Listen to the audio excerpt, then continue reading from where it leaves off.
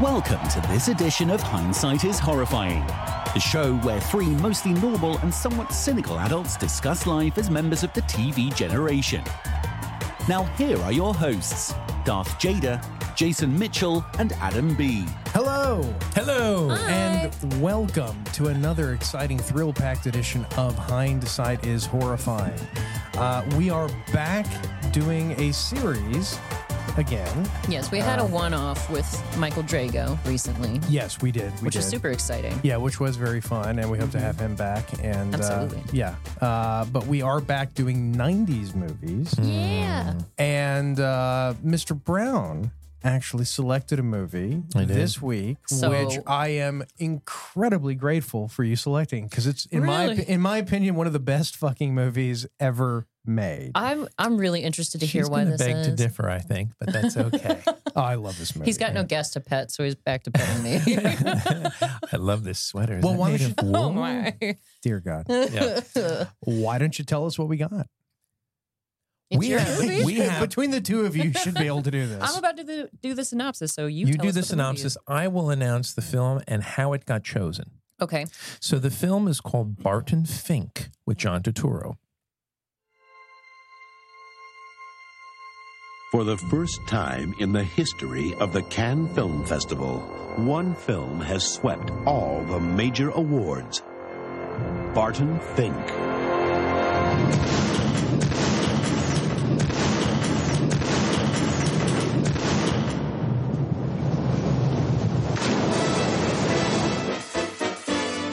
Welcome to Los Angeles, Mr. Fink. Excuse me?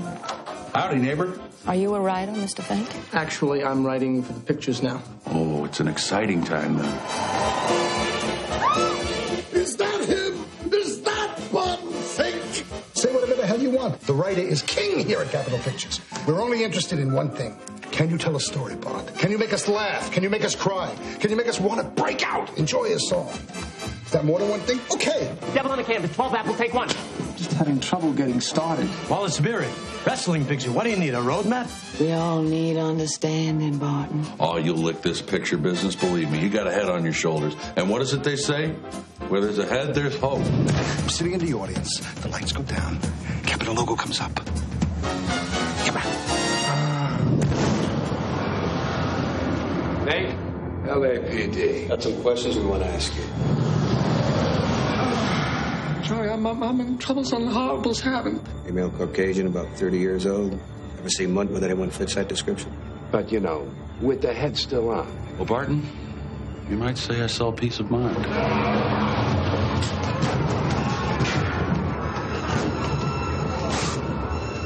Right now, the contents of your head are the property of Capitol Pictures. But Charlie, why me? Because you don't listen! I'm a writer.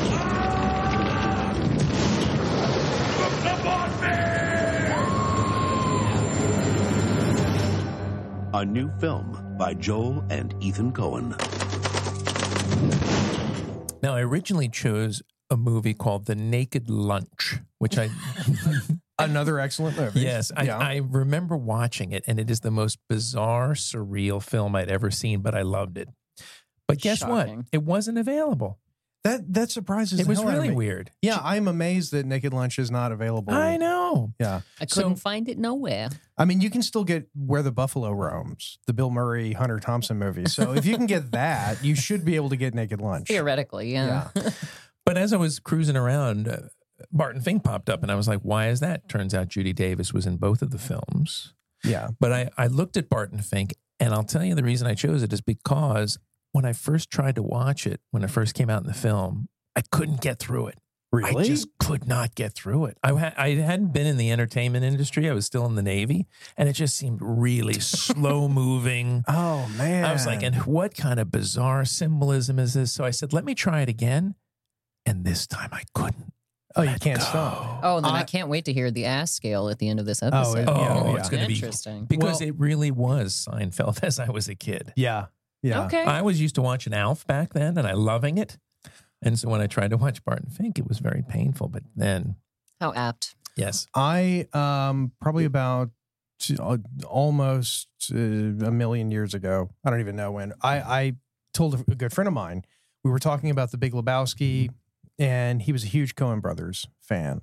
And we were talking about the movies. We're talking about Fargo and Blood Simple and all that stuff. And he said Barton Fink. And I said, I've never seen Barton Fink. And literally that's the end of the conversation. We're going home right now. I have a copy of it on Blu-ray and we're going to watch Barton Fink. He was like, he goes, if you like the Coen Brothers, you have to watch Barton Fink. All right. And this was, before this, it would have been before Oh Brother, Where Art Thou? It was 91. So no, when I saw it. Oh yes, when I saw it. Got so it. Oh Brother, Where Art Thou was 99. Yeah, 99. Let's I think so. Yeah, but no. So I hadn't seen John Turturro acting in a Coen Brothers movie more than the Jesus in The Big Lebowski. And he was like, "You got to see it. You absolutely have to see it." And so it literally was like that night. Okay, watched it, and it was. Holy crap. Oh, 2000 was it. 2000, yeah. My bad. And absolutely fucking loved it. Really? Yeah, absolutely. I love... Well, you're into strange movies anyway, so... I love the Coen Brothers. Yeah. They're, mainly their early and middle stuff. But, Interesting. Well, I had never even heard of this movie before Mr. Brown suggested it for the podcast. So, as per your MO, you introduced me to something weird and strange. So there you go. Well, and it was interesting too, because it's a movie that at the time, critically, it was huge. Critically, Really?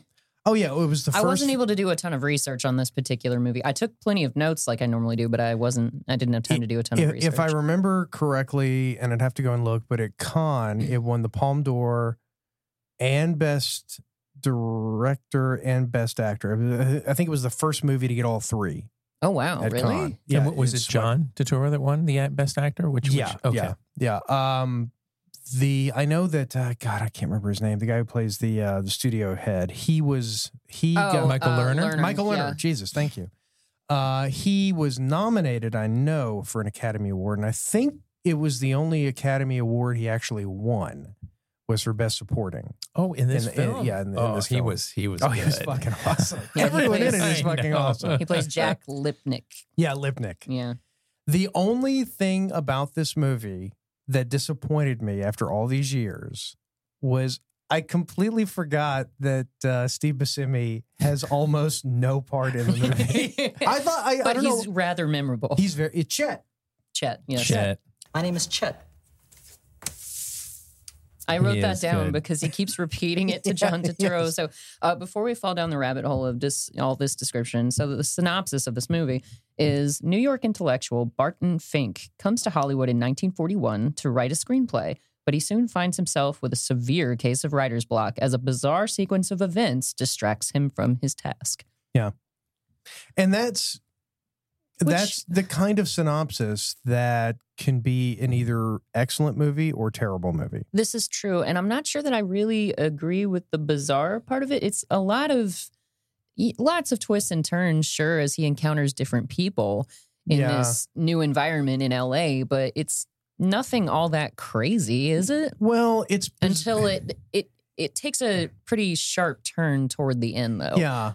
So I don't know. It's bizarre in sort of the Coen Brothers way where, there's always this kind of element of the filmmaker as God sort of reaching in and kind of fucking with everyone a little bit. To the point of it being somewhat surreal for the characters. Yeah, it's not a David Lynch movie. No. Yeah, it's not weird and surreal to that degree. But yeah, it's basically, I mean, like you have the whole thing where the entire movie he's looking at a photograph of that woman.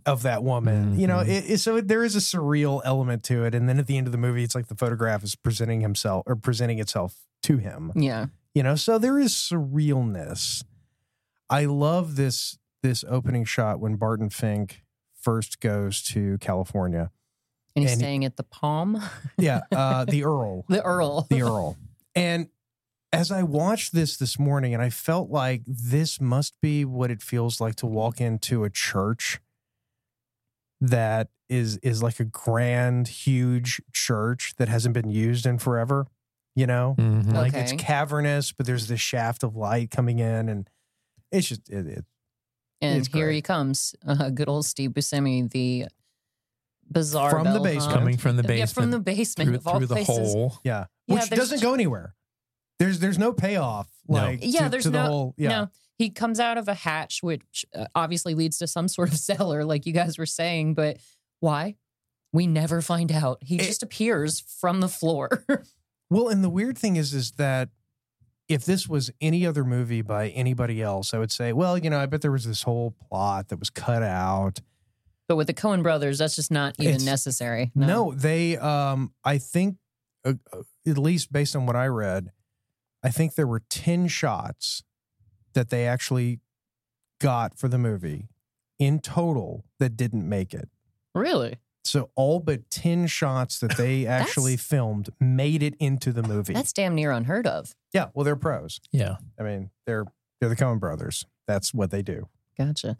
And I love how when John Turturro is checking in, he has to clarify as to whether or not he's just staying temporarily or for a long Res? period of time. Yeah, what Trans was it? or res? Yes, thank you. Trans or res. And you only get a complimentary shoe shine if you're a res. Yes. And Chet's not even that great at that because he mixes up he the screws shoes. that up, yeah. Well, and it's interesting, the whole concept of the Earl, the hotel, Mhm.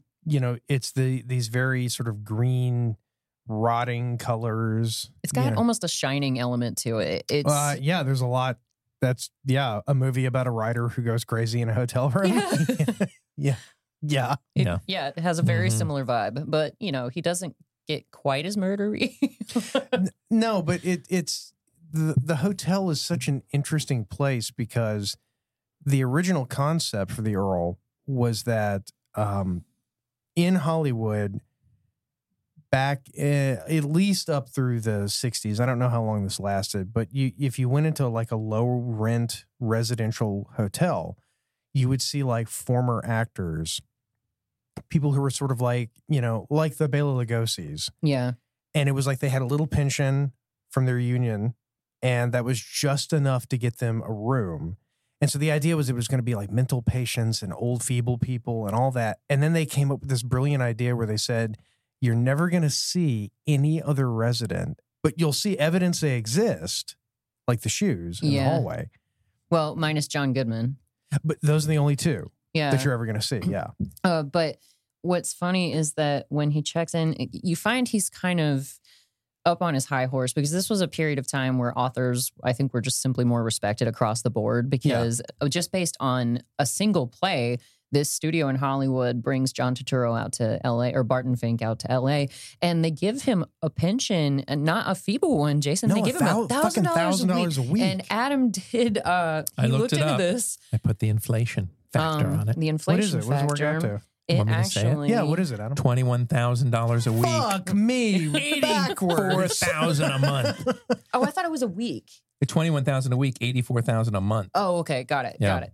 Roughly. So he's got, but so that doesn't really track because then why is he in this rundown He picked hotel? No, he wants that environment? He wants that. Okay, Because I missed that aspect He of it writes then. about the everyman. Yeah, because he does describe himself. He's this self-deprecating author who doesn't want to cut myself off from the wellspring of the common Well, he's a man. phony. He's a fucking phony. He's a complete phony. And he's completely condescending toward John Goodman. He never lets John Goodman tell him a story. And he's always like, oh, I bet you have a ton of stories being a common man yourself. And he's always sort of dismissing him. Yeah, no, he's a complete fucking fake. Because he when they say to him, when he first goes into the studio head's office, and they say, what's wrong with your face? And he says, oh, it's a mosquito bite. And he's like, well, what place did you put him into? Oh, the Earl. No, not the Earl. Put him into this place. Or the hell, he can stay at my house. Oh, I missed that line completely. And, Okay. he's like, no, I need to stay where the common man stays. Oh, God. Yeah. He's And so, up his he's own pretentious. ass. Yeah. He's completely pretentious. Yeah, that's a good word for it. Which I didn't really appreciate the first time I saw it. And Why do you now? I don't know. Maybe I was just paying closer attention to it, but it was very much the thing that jumped out at me, like really jumped out at me this time, was the fact that he would constantly, John Goodman's character, Charlie. Yeah, Charlie. Charlie would say, boy, I could tell you a story. I could tell you a story. Boy, I've got stories to tell. And he never lets him tell a single story while saying he wants to tell the story of the common man. And he repeatedly puts down John Goodman's whole existence because in one of these, the bigger, more deep lines, I guess, he says to him, in a way, I envy you, Charlie, your daily routine. You know what's expected. You know the drill. My job is to plumb the depths, so to speak. Dredge up something from inside, something honest. I gotta tell you, the life of the mind, there's no roadmap for that territory. Yeah. And so he's basically putting him down for having a predictable existence. Well, but Charlie gets him back, the whole thing at the end where Charlie's going down the hall. We'll get to what John Goodman's character becomes. Mm-hmm. But when he's walking down the hallway with a shotgun after just having murdered someone going, I'll show you the life of the mind. Yeah. Yes. The movie does get awful murdery. Low body count. 4.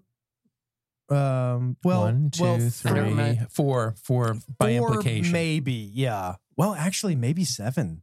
It's funny how often Michael Lerner plays the big shot. No, it might be 7. Really? Because remember, John Goodman specifically references that he saw Barton's parents and uncle back in Brooklyn. Right, and he couldn't reach them. He couldn't reach them, so you don't know. Yeah, that's adds a little extra twist. Yeah. So, okay, he goes insane, and why is that, gentlemen? Well, Barton... Writer's block? Yeah. Partially. Well, okay, so Barton, he's a playwright in New York. A brilliant one at that, to the point where he writes one hit. He might not be brilliant. He wrote a hit. Well, the audience called for the author at the end of the show, so they asked him to come out and take a standing ovation. Well, so it must have been pretty good. Well, that's what I mean. That one play was definitely very... But it wasn't his only play, right? It was just his only one so. that he did well. Yeah. The rest. He even admits that at the restaurant because that lady who's complimenting his work, he's like, it's just the one thing I did, And see, and that was another thing that stuck out at me really big time watching it again was, so he has the play premieres. It's a huge success, critically acclaimed. The nice catch. Are you guys gonna? I almost spilled the Yeti. It's okay. It's okay. Stop stroking my Yeti. Weirdo. But yeah, so Judy Davis is complimenting his work. Anyway, you said something. Oh no, out I wasn't even talking. I was talking about in the very beginning. Within the restaurant. At the restaurant in the very beginning when they're like, oh, do you want to see what the Herald has to say about your play? Oh, okay, got it. And he's like, no, they'll use it for fish wrapping tomorrow. Ha ha. A tough new voice in the American theater has arrived, and the owner of that voice is named Barton Fink. Well, they'll be wrapping fish in it in the morning, so I guess it's not a total waste. Yeah, every writer in the world, if they found out that, the newspapers were talking about how great your play was, come on. They're going to read it. Oh, they would love it. I don't know. There are a lot of artists out there like that. I mean, there are actors that won't watch themselves in movies. It's apparently Robert Redford is one of those. Johnny Depp's another. There's some sort of self-deprecation involved in that. And I don't know if it's pretension or self-deprecation or what, but yeah, it's hard to say. I think that the Coen Brothers in this one were trying to establish that Barton Fink is one of those people who says I'm separate from everybody else. And it's like, yeah, dumbass, because you want to be. Yeah, you're cultivating. Yeah, you're cultivating. Yeah. Cultivating eccentricities to give the appearance that he has a personality, essentially. Especially with it. Is that a wig that he's wearing throughout this movie? That hair is insane. Oh, no. That's really his hair? I think that is his hair. Mm-hmm. He had very thick hair back then. Very Egon Spengler. Yeah, very much so. Yeah. Oh my God. I was wondering who he looked like. Yep, you're 100%. Yep. Oh God, this cast. I know. It is a brilliant cast. The sidekick is even. We've only mentioned a few people. We've got John Turturro, John Goodman, as we mentioned, Michael Lerner, John Mahoney. Oh yeah, John Mahoney. We love Mahoney. Who, by the way, I actually when I was doing research, I don't know what I searched. I think I searched for something about Faulkner. Okay. And Google, served up an image of Faulkner. Mm-hmm. And I thought it was a still from this movie because he looks exactly like Faulkner. I'm sure they did that on purpose. Yeah. And of course, we should probably explain his Mahoney's character he's not named Faulkner, but it's absolutely Faulkner. But he is a William. He's a writer that Mayhew, wasn't it? Yeah, he Mayhew. played William Mayhew. W.P. Mayhew. Yeah. Yeah. And he's a complete asshole Oh, in this movie. well, he's broken. Yeah, he's broken. He's just a broken man. And he mistreats his mistress. So there's that. But yeah, you've also got Judy Davis, Tony Shalhoub, John Polito, just Shalhoub. stacked, absolutely stacked cast. Well, and it's a little bit of a precursor to a later day when Tony Shalhoub and John Turturro once again acted together in Monk, because in the Turturro was in Monk? He played Monk's... Turturro's in everything. Well, he played Monk's brother. Oh, okay. That's great. Who was much, much more Monk than Monk was. I have this answering machine. This is a very good manual. All the steps are very clear. I'm sure you noticed the typo. No. It's on page 42. Bitte drucken Sie der Aufnahmekonuf 3 Sekunden. It should read, Bitte halten Sie den Aufnahmekonuf. You wrote the German part too? Ambrose can speak 7 languages. 7.5. I'm teaching myself Mandarin. That'll come in handy. Oh my gosh, more extreme How than very the Monk. Sherlock Holmes. Yeah, it was. Well, no, it was very. Was that the concept? It was, I've never watched yeah, the there show, was so there I was don't very know. much a sort of. But even Mycroft was actually functional and could go out in society. Monk's brother, John Turturro's character in Monk, he lived at home.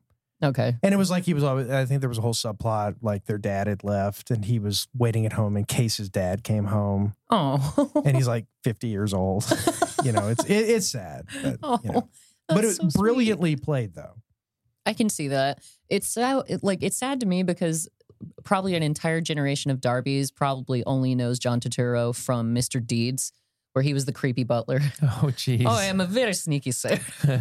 I think you're probably absolutely dead on there. Yeah.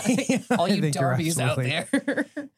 Is that a new word? We're going to start calling them Darbies? You're such a Darby. You're He's young such a Adams. Darby. Don't be such a Darby.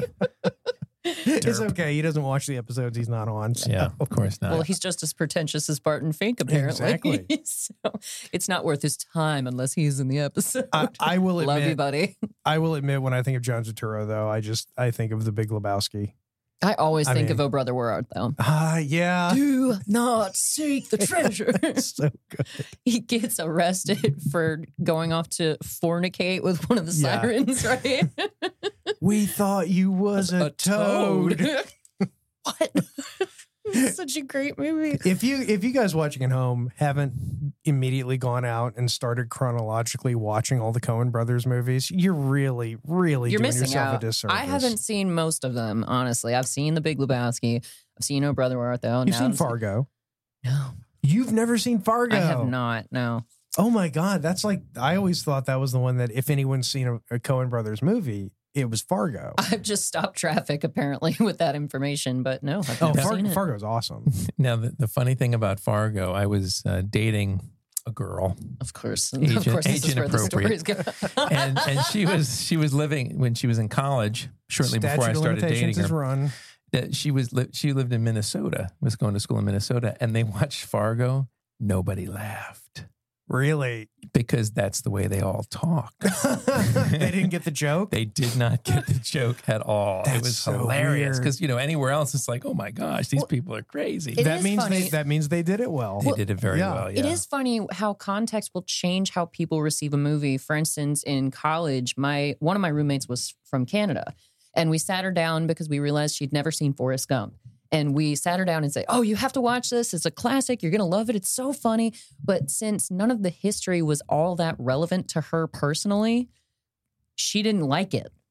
She was like, it was kind of boring. Yeah. I didn't like the part where Pierre Trudeau gave him the award. I could see some, I could see a degenerate hoser not liking Oh, yeah. Forrest Sorry, Gump. Lindsay. Total degenerate. We're She- sorry. We well, just well- lost another listener. What was she? Was she like totally sloshed on Molson and she had bacon? Like not Oh my not God, real bacon. Canadian bacon. Yeah, fake fucking bacon. She's like pouring maple syrup She's a all over her delightful fucking person. head. Thank you know? very much. I hate Forrest Gump. She had a Gordie Howe jersey on.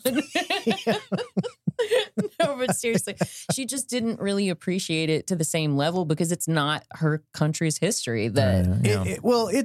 Forrest Gump is a baby boomer movie. I don't know. I love Forrest Gump. Well, yeah, no, I Mrs. Gump. it's weird. We should one of these days we should do Forrest Gump because I kind of suspect on the Alf to Seinfeld scale, I kind of think it's going to go down. No, why?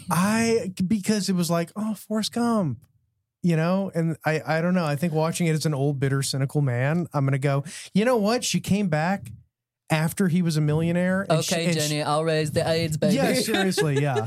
No, Forrest, I'm going to go off. You've never seen that on Family Guy? No. I'm going to go bang guys, and I'll come back with an AIDS baby or whatever. Apparently it was actually after hepatitis. You've got money. That's evidently what it really was. But I'd be interested, circling back to Darby, to get him on that episode and see if how much of the history, resonates with him. Because it predates him by quite a bit. If we do Forrest Gump, we should have Darby, and I'm going to reread the book. See, I've never read the book. I've only seen the movie. Yeah, the book's worth reading. I believe You're that. going to re-listen to the book? Yeah, actually, re-listen to it on Audible. Make sure that you hater. I am. No, hey, when you're dyslexic, I'm that's not what a you good do. reader That's either. what you do. So I'm going to make fun of other non-readers. I love to read too. It's just I've gotten to the point now where if I sit down to read if for some reason nonfiction I can burn through, no problem. Fiction, I've gotten to the point now where I have to listen to it. I recommended one of my favorite fictional works to you like a few weeks ago, and you were like, fiction, no thanks. And I was just like, why? I haven't read, I think in the past probably 10 years, I've read maybe 2 fiction books. I've read hundreds of books, but I don't know. Like, see, most nonfiction is a little too dry for me. So I largely enjoy fiction. It depends on the subject.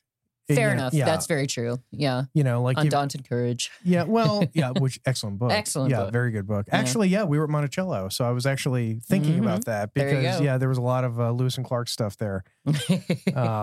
Monticello is really cool, by the way. Did you know that you can get a hard cider made from apples grown at Monticello, and it is fucking awesome. Oh, nice. Yeah, I had about the history makes it taste richer. Yes. No, we were in Virginia and West Virginia over Thanksgiving. Went to the Greenbrier. Ooh. Which do you guys know the story? The whole thing. What's at the Greenbrier? No, I do not. Enlighten us. Because this is all very much about Barton Fink. So yes, it is. But this is an aside. No, I'm just teasing this adds context. Go it's ahead. Flavor. No, the Greenbrier.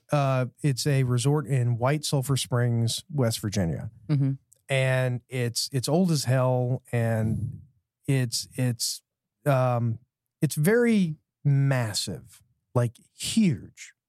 I can't express to you how big the building is. It's like going to a hotel that's the size of the Pentagon. Wow. Okay. It's a big hotel. But it's not laid out like it's very difficult to explain. The thing I think that will get the point across is that Eisenhower, during the Cold War, decided, hey, we need a place for Congress to go in case the Soviets nuke us. Hidden in plain sight. That was the Cold War mantra for a handful of people who built and maintained for years a secret nuclear bunker nestled deep inside a mountain at the Greenbrier Resort in southern West Virginia.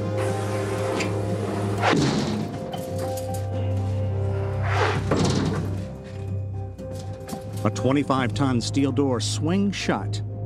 In the event of a nuclear attack on Washington, D.C., some 400 kilometers away, members of Congress would be locked safely inside, with enough generator power, food, water, and beds to last weeks. It's a story Greenbrier historian Bob Conti has been telling a long time. It really captures a moment in time. The guy who owned the Greenbrier said, well, come here. Let's build a nuclear bunker for Congress at our hotel. Nice. And for 50 years, no one knew that this thing was there. Oh, my God. And 50 years? I'll show you the pictures. It's Could you go down there? Yes. They have the blast doors. Basically what they did was they had this whole facility that was like an exposition hall, and what you couldn't see were the blast doors. And so the idea was that Congress could come in, they would take these panels down. Here are these massive, like 25, 30-ton blast doors. Yeah. Crank them shut. And inside, they had dormitories, they had a hospital, they had a dining area, they had offices, they had a crematorium. I guess you'd have to. Yeah, I mean, yeah. But no toilets, though. Yeah, no toilets. That's why they had the crematorium. And I know that was on your list. But the end result was that it is literally the spookiest, weirdest fucking place. I would imagine. No, I've never been to a place like it my entire life. Has anybody died down there or something? Is it like haunted? I mean, what makes it so spooky? It's over 100 years old, so people have died there. But it's seen its better days. Okay. So it's not exactly holding up anymore, exactly how it used to be. So it's got this kind of like decaying vibe to it. Yeah. And literally there's just rooms in it. Like we went into a conference room. It was like 2:00 in the morning. I'm walking around this place. They have hundreds of these little like conference rooms all around the bunker area because that was where the families were going to stay. Congressional families were going to stay in these like conference areas. All right. Walked into one of these rooms late at night. I peek into a room and I see like there's nothing in there, and I just see a shadow just sort of move out of the way. Like I don't know what it was, but there was something there. Anyway, so that was my aside. I got to check that place out. Yeah, it's really cool. Yeah, look up the Greenbrier Bunker on YouTube. It's fascinating. Okay, but getting back to Barton Fink, I've got an interesting factoid for you, gentlemen. Lay it on us. Evidently, John Turturro had to take classes at secretarial school to learn how to use a typewriter for this role. He chose to. He actually he wanted to. Yeah, I mean, he didn't. They didn't make him do it. He wanted to look authentic. Yeah, and he actually ended up writing a screenplay.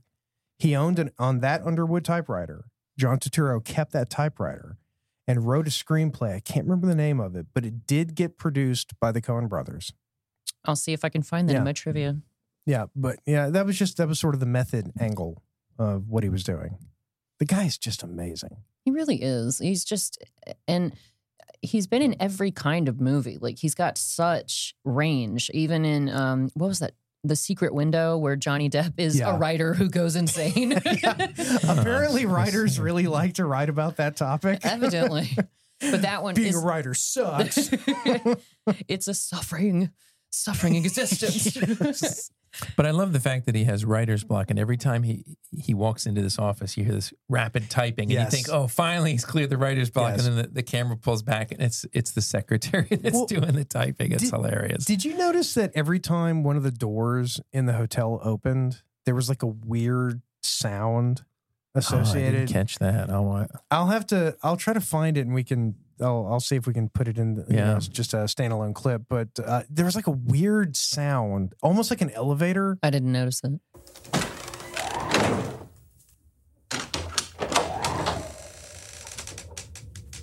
I'm sorry as hell about the interruption. Too much revelry late at night. You forget there's other people in the world. Yeah, I love the elevator attendant though, because he's so old school where he goes, next stop 6, this stop 6, and there's no one else around. He doesn't really need to announce it. But have you read the Bible? You read the Bible, Pete? Holy Bible? Yeah. Yeah, I think so. Anyway, I've heard about it. The Holy Bible? That one. Tony Shalhoub. Yeah, Josh tagged in for this movie. Normally he'll, zone out and play a video game or something, but he looked up and goes, "Oh, Tony Shalhoub. He looks the same."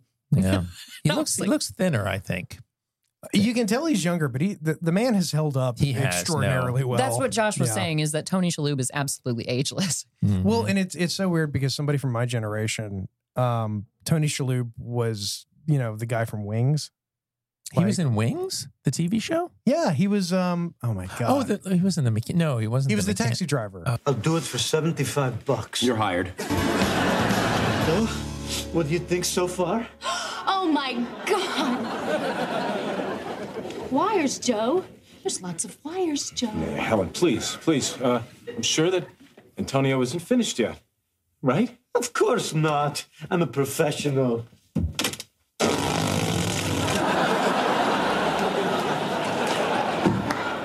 There. Perfect. What the hell is that? Pretty great, huh? See, I've given you a real custom job. The entire room is filled with infrared sensors, motion detectors. A burglar hits one of those hot spots and... Hey, buddy, could you turn it off? No problem. Okay. Systems off. That's what I knew Tony Shalhoub as. And it basically was like Tony Shalhoub from Wings, nothing, then Monk. Men in Black. He And was in now- Men in Black. Now Marvelous Little Mrs. bit. Maisel. I've never seen Marvelous. Oh, it's a Mrs. great Maisel. show. I love it. His name was Antonio Antonio Scarpacci. Antonio Scarpacci. Antonio. Yes, Antonio. Yeah. But that was it. That was what I knew him as. And then it's like you see him in a movie like this. It's so different. See, I think oddly enough, one of the first times I ever saw Tony Shalhoub was actually in Men in Black. Mm-hmm. He's the pawn shop owner, isn't he? Yeah. Yes. That's not one. It's not the only thing I know him from, obviously, but I think that was one of the first movies I ever saw him in. Well, you're too young for Wings. Yeah. And Men in Black predates Monk.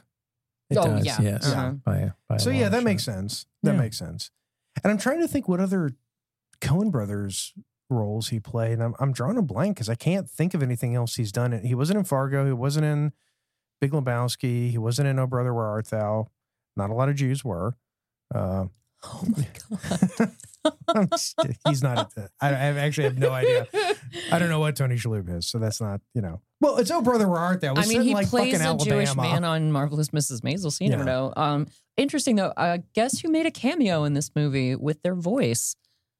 Frances McDormand. Really? Yeah. The female voice heard on stage at the beginning of the film is that of Joel Coen's wife. No shit. That was Frances McDormand. Yeah, apparently so. Oh, she's wonderful. She is just she's one of the best actresses Yeah, she is so fucking ever. talented. I love her. Well, in the beginning, when the actors are on stage, it's actually John Turturro. His voice is the first one you hear. Yeah, it's the first thing you hear. Yeah. Fresh fish.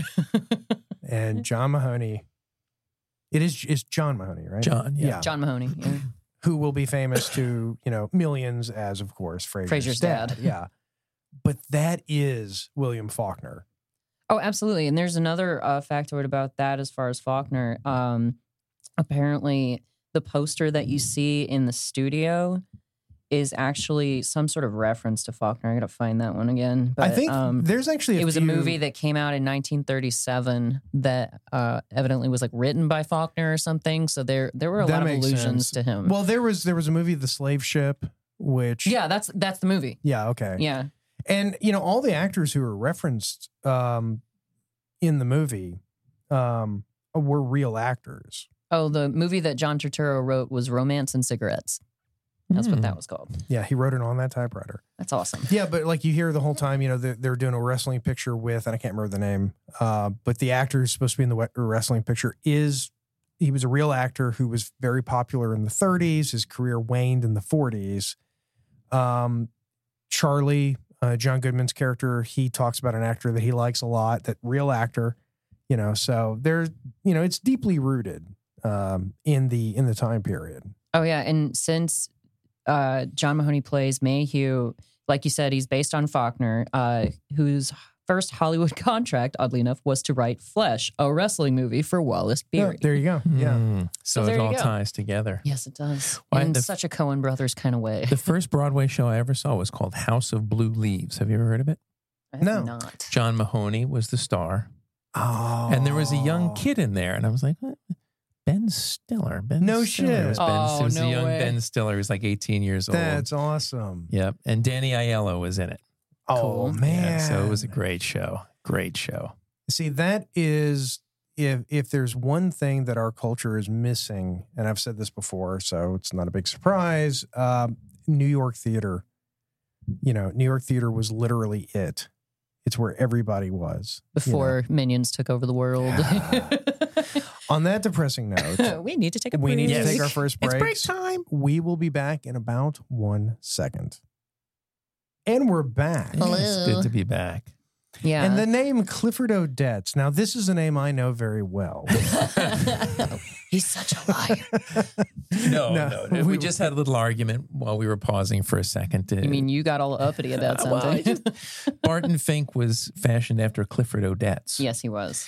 And I have heard of Clifford Odets, and neither of my two scholarly I have to confess. cohorts have Just heard of because we're Clifford intelligent doesn't mean we've heard of everybody ever. No, but I love this. I love getting to know something new. Teach us something. No, Mr. I wish Brown. I could. It's just a friend of mine. Actual hell was the point of this. No, I was in a show with a guy one time who started. He said this is like a play written by Clifford Odets. And I said, Clifford Odets, what a bizarre name. But it filed it away. This was like 20 years ago. Mm-hmm. And now it's finally I was just come learning to back. walk. Well, there you go. Yes. That's like I don't You're really just learning to walk at 15 years old. I'm just after the accident. Yes. Oh, shut up! Oh, Old Ironsides is crippled again. Well, that's like I don't really know much about Pinter, but I like the Yes. I like the expression more pauses than a Pinter play. Yes. You know, so I've used that before. More twists than O. Henry. yeah, but I don't really know what that means, but I'm going to use it anyway. Good for you. Yes. So now I have a question as I was shoot. watching this. Is this him hallucinating a little bit? Is this the play that he has written or the screenplay that he has written because it's about a wrestler? Got a wrestler, right? I just noticed at the very end it gets a little surreal. Not the second half, the third act of the movie has a lot of room for interpretation. Because the entire movie, Barton is trying to write this screenplay about a wrestler. Yes. He's completely backed up. He can't write. He gets a paragraph, a sentence, really. And that's it. And he's constantly saying like, well, I don't know where to start. I need that idea to get going. Mm-hmm. And then in the third act, it's the moment of truth. He's going to have a meeting with his boss. The boss is expecting to hear a synopsis. So he calls Mayhew's assistant / lover / mistress, whatever. Hottie. Abuse victim. Yes. Yeah. Abuse victim. Yeah. And says, I need your help. You got to come over here. I'm losing my mind. You got to help. She comes over and she's like, look, no big deal. We'll write a treatment. We can do it tonight. Everything's fine. In fact, it's so fine we can bone, and then I'll do it and then after. have time. Yeah. Afterwards. Because that's the key to productivity is getting laid. Well, no. Clears your head. Her whole character is like, all you just need someone to understand you. Okay. She's one of those sort of hangers on and enablers, that because when allows Mayhew slaps her around, she, defends him. She feels bad for him. Yeah. She feels after he abuses her, she feels bad. Yep. But then she ends up dead. And she, spoiler alert. Yeah, Barton Fink wakes up and there's this very interesting scene where he sees a mosquito land on her and he makes a rookie mistake. You never swat a mosquito, you pluck it. You But, brush it up. Yeah, something like that. And then he discovers that she's dead. Now, I don't think they ever really give you an explanation for how she dies. They don't. It's mysterious. It is She has mysterious. kind of a boozy quality to her, so that's a possibility. What, she exploded? Yes. There's a lot of blood. It's not like she drank too much and, blew up. That's true. No, but it's sort of like, well, Well, maybe Turturro's a little well endowed and he broke her. And that was a good show. Power through. That was a good show, everybody. Thank you for joining us. Night. Hindsight and good night. Lord. Power through, buddy. Power through. No, That's what he said. No, but like the first time I watched this, it was, God damn it. I had to throw in another monkey wrench. Keep going. Okay, focus. Yes. The first time that I watched this, I just assumed that John Goodman's character, who is revealed to be a murderer, Had blown her away. Yeah. had killed her. Yeah. But watching it the second time, none of that holds up. Because how did he fucking do it? Without John Turturro noticing. How did John Turturro not notice? John That's a Turturro good bangs point. her, goes to sleep, wakes up, and she's Yeah, and it's not like dead. he's drugged or anything where he wouldn't have heard it or he's way Not too that fast. we know. That we're Not aware that we of. know, yeah. I don't know. Yeah, because how does John Goodman even come into John Turturro's character's life? Because John Turturro complains about the noises that he's making in his room, which are like all these drunken howls. Crying. I mean, You could interpret, if you wanted to be really that sort of person about it, you could interpret the entire movie as saying that, did John Goodman, when Barton Fink complained about Charlie making too much noise, did John Goodman come around or down the hallway and kill him? And the rest of it is, and the rest of it is just in his head. It might be, what's that term we discovered? Hypoxic hallucination as he was dying. Who knows? It's a possibility. Well, did you ever see the movie Wild? Was it Wild Orchid, where it was? It was actually a movie occurring, but it was being written as it was going on. Yeah, I know what you're talking about. I have no idea. Yeah, it was interesting. Like these two twin brothers, right? One was a traditional writer, one was an action writer. So it started out really slow moving and traditional, and he said, "Let me help out." And then the film got more fast paced. It was almost like when she came over, it's like, "Hey, we need a plot twist," and he actually started writing something bizarre for the film, like a treatment. Okay. Yeah. And this is how the treatment was playing out. Suddenly Goodman was a murderer, and the cops came, and then the whole place caught on fire. And you see, it was almost like a movie because Goodman was a wrestler. The sequence is so great. I know, this is good. Yeah. Well, this is a very important sequence in the movie, though, because this is after Barton has, he's finished his screenplay, which is like 500 pages long, and he's exuberantly dancing. And this is when you see real hubris on Barton Fink's part. Yes. So tell us what's happening. Because, you have this, it's 1941, these guys are shipping out. It's Fleet Week. Well, war has begun. And these guys are like, hey, I'm shipping out. Let me cut in. And he's like, no, I create beautiful things. Look how awesome and special I am. I know. Yeah. And then it's kind of all downhill. Because he's dancing with the wrong sailor's girl, evidently. Well, it's Is that a party foul at a USO gathering, Mr. Brown? Have you been to a lot of USO gatherings? I've been to a few. He loves it when we tease him. Of course. Well, the thing is, USO still exists. You don't want to tick off the sailors or the Marines, or they take it out on you. No, you don't want to tick off the Marines. Yeah. Let's be clear. Why do you think I'm so nice to Jeremy all the time? Yeah, seriously. Yes. Yeah. That's the real reason. No, it's a very, the whole movie by this point is completely open to interpretation. Yeah. You don't ever actually see what's in the box that Charlie gives to Barton. You assume it's the head. Gwyneth Paltrow's head. Yeah, that's what I thought. What? Gwyneth Paltrow's head. What movie was that? Seven. Yeah, you never. Did you ever see I Seven? haven't seen Seven since the 90s. Yeah. And I was really little when it came out. No, that movie. I don't like that movie. Yeah. Oh. Yeah, that's I vaguely remember parts of it. That was Brad Pitt and Morgan Freeman, right? Yes, that's one of the few movies that I don't want to watch it. I recently tried to rewatch it and couldn't. That's what it was. So I didn't remember that part. I didn't make it that far, I don't think. So ugh. Yeah, but you don't know what's her name's head in the box. You don't really know who killed who. You don't really know. None of it. It has enough surrealist quality to it that you can kind of say anything's happening. Because the building's burning down, and Barton Fink just walks out. It's and it catches more fire as John Goodman walks down the hallway. Mm-hmm. Yeah. It's incredible. The whole fire sequence. Yeah. It's so well shot, pun intended. Well, you can't. I was actually watching it, trying to find out, okay, where's the gas coming in from, and you can't see it. It's they painted the walls in fuel, and had it.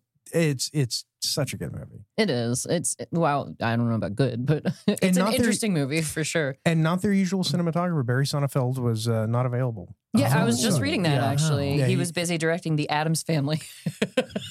He went for the big bucks. He got a big paycheck. Yes, he did. And generations love that movie, and they keep remaking different versions of it. They just did that Wednesday series on Netflix or whatever. If you told me chance to work with Raul Julia, I'm dropping everything. Angelica Houston. Raul Julia. Christopher Lloyd. Raul Julia. Oh my God. He's like the coolest. He's like the coolest dude ever. I'm not saying that's not a good motivator, but there's a lot in that movie.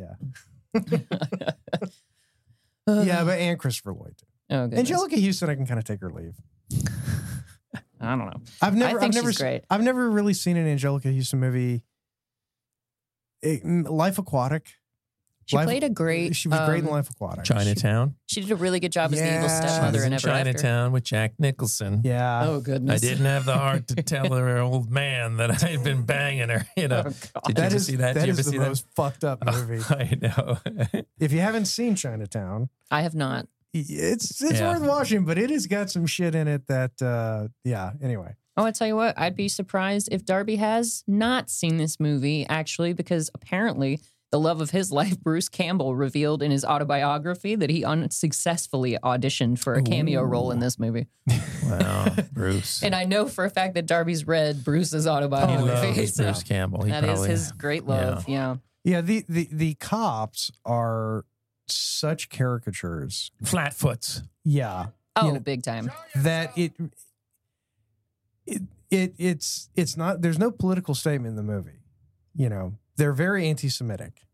But the Coen Brothers have gone on record and said there is absolutely no political statements in this movie. It's just the context of the time. Oh, very much so. But these cops are so over the top that I feel like that adds to the surrealism. It's And here almost buffoonish. Like, it's so it really ridiculous. is. Yeah. But here we have, this is towards the climax of the movie. This is when Charlie, who is actually known as Madman Munch. Munch. Not Monk. He's German. Heil Hitler. Yeah, that came out of nowhere. It did. I did not remember the Heil Hitler. I was wondering how. I totally didn't know that. He's anti-Semitic in a couple of Coen Brothers movies. Yes, he is. Being part of the Klan and a brother where art thou. But the ending of the movie, Or though. a bigot, at least. At the very least. You have to like. I'm splitting hairs over here. Don't worry about it. Go ahead, do your pep. So Charlie comes back after it's revealed he is a murderer, and he kills the police officers that are looking after him, looking for him, and rescues Barton Fink. But when you think about it, there's absolutely no reason for him to come back at all. Like, why would he even bother coming back to LA? So I think that this is part of some kind of show, the screenplay that he wrote. Yeah, this is the screenplay. And we never really get a lot of detail on that screenplay. No. Except it ends with high this level treatment. Yeah. That's it. We do hear at the beginning of the movie, we hear the last line of his play, which is, you know, like, what was it? Like, we'll get a postcard or look for a postcard from him. I don't know. And that's the last line of the script he writes. Okay. And I've never known what to make of that. Because There's it's so like, many little details like that in this movie that I missed quite a few of them. I'll be the first to admit, but it's incredibly detailed. Will you watch it again tonight? Watch Fargo. Yes. Watch Fargo. You should watch Fargo. You really need to watch Fargo. It's fantastic. I might save that for the weekend. Yeah. Fargo is one of those movies that it bridged the gap between the indie movie and the mainstream movie. Yeah. You know, because it was like the first time that somebody made a movie like this, but it made a fortune. Right. And it was a huge hit. And it won Best Act or Best Director. It was Best Picture, I know. And Frances McDormand won Best Actress. I think she did. Yeah, so she was it won at wonderful. least 2 Academy Awards. Yeah. I mean, duh, it's Frances McDormand. Yeah, she's bloody great. And she was the one who apparently convinced Polito to keep his role because he wanted Lerner's part originally. Oh, And really? He turned down the role that he ended up having originally, but she talked him into doing it. So She's thank a very, you, Frances. very convincing woman. We appreciate you. Yeah. And it's so cool, like, watching these old John Goodman parts, because you really do forget, you know, that John Goodman was more than the guy from Roseanne. Now, when was Roseanne again? I can't remember. Was that the 80s? It was 80s into the 90s. Okay. Yeah. So he was already in Roseanne. Well, and the thing was, I was texting you about it because Jason gets into this funk where sometimes he'll answer us, sometimes he won't. So Adam and I will fall down our shit to texting. do, man. Yeah, we fall down our texting rabbit hole. I get this fucking Duolingo bird yelling at me because I'm not studying Japanese enough. Okay, so The Duolingo bird. that fucking bird, man. He is annoying. He's like the paperclip from Holy Word. shit. Oh, I can remember help the you write a paperclip? resume. Yeah. Oh my gosh. Clippy. He was annoying as hell. But yeah, John Goodman, because we recently did another John Goodman picture, which was Was it a football one? It was Revenge of the Nerds. Oh, Revenge of the Nerds. But yeah, that's right. He was the football coach. He was the football coach, but he was so trim in that movie. He was. And there was only like a 6-year difference between that and this. Yeah. So, Well, have you seen him lately? he's lost a lot of weight. He's lost a ton of weight. Yeah. Yeah, he didn't look anything like this. No, he looks much different. Which is kind of sad because, like, as a kid, I remember going to the theater. And have either of you seen The Babe, where he played Babe Ruth? No. People don't even know this movie exists. No, I didn't know John this. Goodman played Babe Ruth. Okay. And it was really, really good. I believe Like, that. he absolutely nailed the part. He is a stunning actor. He's fantastic. And I saw it with my old man in the theater, and it was really cool. It was one of those, like, you know, like my dad and I bonding over a movie kind of moments, you know? And so I was always like, you know, if I ever met John Goodman, I'd say, you know, thank you for that. But like, that's what I think of. I think of John Goodman as the big John Goodman, you know? But, you know, more power to him. He's looking great now. Not the stomach stapled John Goodman. I think he's on the Ozempic, Ozempic, whatever. Those injections. Yeah, that new drug. It's Ozempics. like, yeah, it's like that diabetes drug. Yes, I've heard about that. Yeah, I think that's what he's on. But whatever he's doing, it's working. Yeah. No, that's good. Well, the movie, as it concludes, As it comes to a head, yeah. Barton Fink finally writes his screenplay. We don't know anything about it. He thinks it's the best thing he's ever written. No one else agrees with him. Yeah, I know. But is that because they're just jaded assholes? Or are they right and it's pretentious crap? Yeah. You know, you don't know. But ultimately, you have this bizarre moment where the police are circling around Barton, and they've concluded that he's you know, a conspirator with Madman Munch. Okay.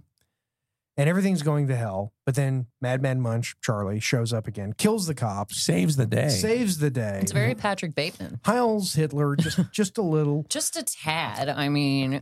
And he rescues Barton. Barton manages to leave with his screenplay and the box that Charlie left for him, which presumably contains a human head. Something mysterious. So, whose head would you bet on if it's not the girls? William Faulkner. Who'd you say? Could be Faulkner's. Yeah, it could be Mayhew's. Yeah. I'm thinking Lerner because he's the one who basically has enslaved John Turturro to the studio. No, because you see Lerner alive after he gives him the box. I miss so much with this movie. You need to watch it again after you watch Fargo. The scene, the scene where Lerner is in the army uniform, where he's got like every fucking ribbon, he's got like his rifleman, his I know. This clearly wasn't my favorite film, Hindsighters. But that was after. In fact, he had the box with him. Yes, in his office. Okay, yeah. So he had the box. All with right, him. I give up. I on think that it's theory. got to be Joanne. Was that her name? I can't find. Could be. Yeah. But you don't know, and he ends up on the beach, and he's sitting there, and he's happy.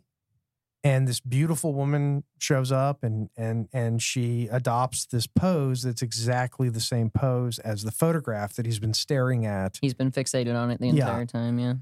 So you don't know. And I'm perfectly fine with it ending like that. Well, apparently there are a lot of different theories as to why John Goodman's character, you said Madman Munch. Madman Munch. As to why he's a serial. Oh, yeah, you're right. There's Lerner. Okay.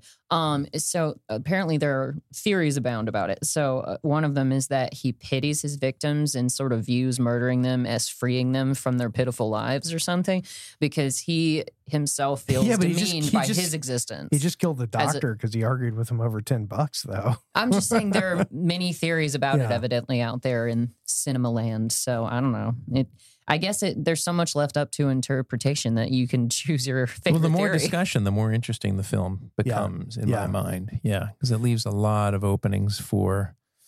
Well, it's one of those movies. Holes. It's one of those movies that when you know, particularly when I was a lot younger, and then you guys might have experienced this when you would go and watch a movie, like if you went and saw Indiana Jones, not recently, but way back.